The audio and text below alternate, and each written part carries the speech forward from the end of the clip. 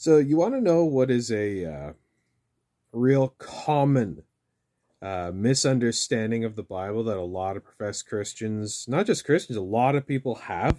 The atheists debate it, apologetists debate it, preachers even make this mistake, is the common misunderstanding about Jonah.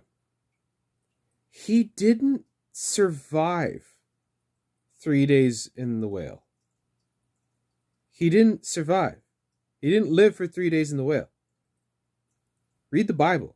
In Jonah chapter 2, it talks about how he cried out from Sheol. That's the place of the dead. And how Jesus even said, I'll give you no other sign than the sign of the prophet Jonah.